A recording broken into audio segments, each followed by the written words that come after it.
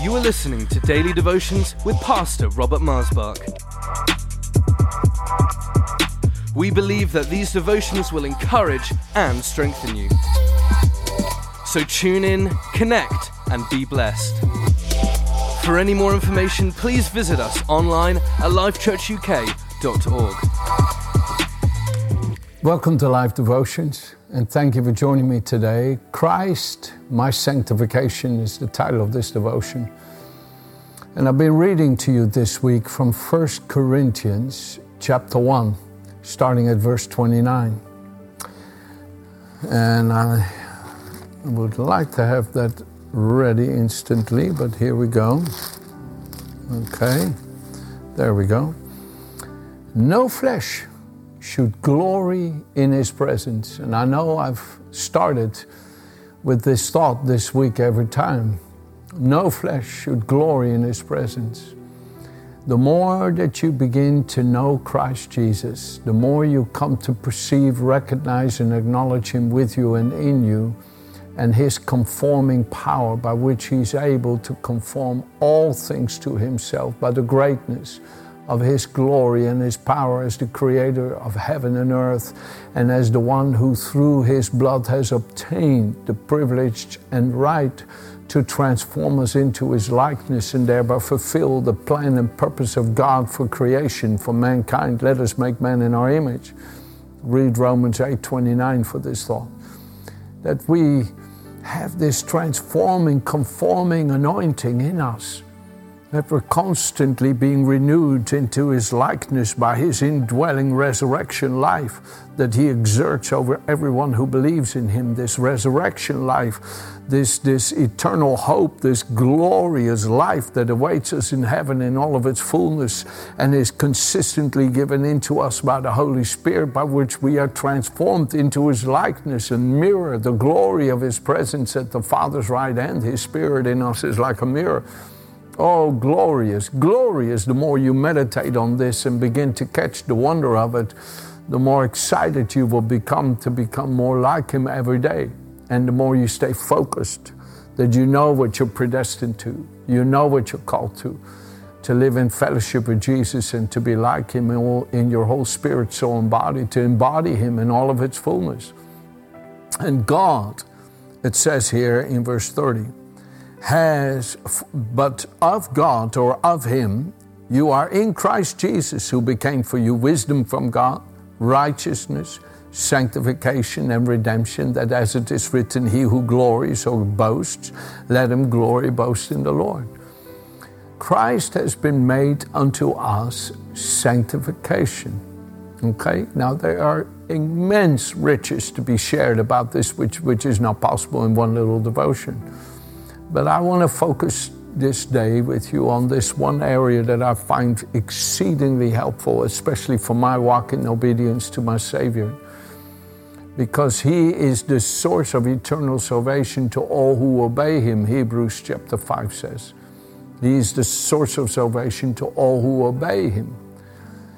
And you see, obeying him is where our natural nature fails. Our inclination is disobedience, because that's the nature of sin, disobedience to the commandment and the will and the word of the living God. But Christ demonstrated his love for the Father in that he was obedient even to the point of death. And he carried his sanctification, his setting apart to do the will of the Father, right all the way through all the temptation and trial and all the pains of death. He carried it all the way through the grave. And his sanctification was found perfect by the Father. He was perfected as our eternal source of salvation, it says in Hebrews 5, in that he was obedient in what he suffered as the Son, or his spirit was found perfectly obedient to the Father in his suffering. And his obedience was not just perfect in him fulfilling those things written about him, but his nature by which he fulfilled it. And the sanctification that we receive through Jesus is that perfection of obedience, that perfection of submission, that perfection of surrender, that sweet, fragrant, self-sacrificial love by which he loved the Father all the way through his suffering and death. And I want to read you a couple of scriptures because, it's really powerful, folks. When you begin to have faith in Christ being your sanctification, it helps you overcome that struggle with, I'm a failure. I fall short. I can't do it. I keep, my inclination keeps connecting with the wrong thing. And you have that aura of condemnation about your nature. You have that presence, that's what I meant by aura, this presence of condemnation about your nature. And that makes you judgmental with others and critical with others because you feel you're falling short yourself, so you judge others as you feel judged. And that's not Jesus. And that's really low and dark and shimmery. It's foggy. It's cloudy. It's not the bright light of Christ's life shining in your heart without condemnation. There is no condemnation for those that are in Christ. Romans 8, verse 1 and 2. Oh, he has become unto us righteousness and sanctification. His submission to the Father, his obedience to the Father, his surrender to the will of the Father is what he imparts into you. So don't have confidence in yourself. You'll fall for sure, as I would. I don't have any confidence in myself. All my confidence is in Jesus Christ. He is my confidence. Oh, praise the name of Jesus, whom the Father has made unto us righteousness. Look at this in Hebrews chapter 10, verse 5 through 10. Therefore, when he, Jesus, came into the world, he said, sacrifice and offering you did not desire, but a body you prepared for me. In burnt offering and sacrifice for sin you had no pleasure. Then I said, behold, I've come. In the volume of the book it's written of me to do your will, O God. Previously saying, sacrifice and offering and burnt offering and offerings for sins you did not desire, nor had pleasure in them which are offered according to the law. And I said, behold, I have come to do your will, O God. He takes away the first covenant that he may establish the second covenant, is really what it's saying here. Now listen, verse 10. By that will of God, we have been sanctified through the offering of the body of Jesus Christ once and for all. That one offering of himself is available to all of us. The very spirit by which he offered himself is what he imparts into you. Listen to this, Hebrews 9 verse 14, the Amplified Translation. How much more surely shall the blood of Christ, here it comes, who by virtue of his eternal spirit, his own pre-existent divine personality, offered himself an unblemished sacrifice to God. Purify your conscience to serve the living God. The very spirit by which Jesus offered himself is our sanctification. It is the spirit that was made manifest in him offering himself, giving himself to the Father, that is our sanctification. By that same spirit by which he offered himself, he now has become our sanctification. He works it in you.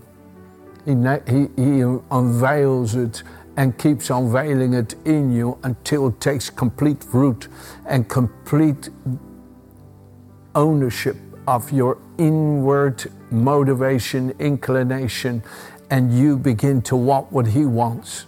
Oh, I love that Psalm 119 verse 80 something, I can't remember now, where he says, Lord, help me to want what you want so that I may see your miracles again.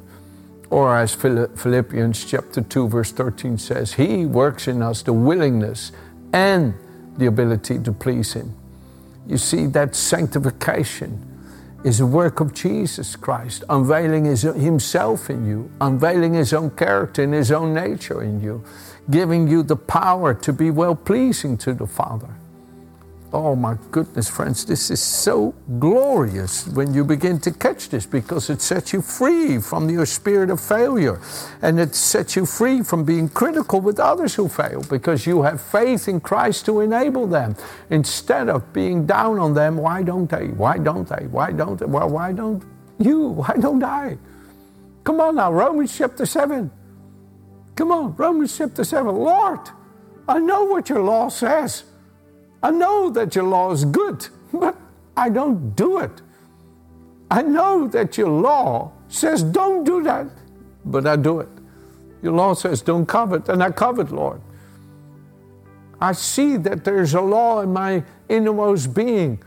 It's a law of sin that compels me to do what I know is not right. Who will deliver me from this body of death in which this law of sin dwells, in my flesh, in my members? Jesus. His law of life liberates me from the law of sin and death. Jesus is my sanctification. The power by which he offered himself is the power by which I now live well pleasing to God. Look what Jesus says here in John 17 verse 19, the Amplified Translation, okay? 17 verse 19.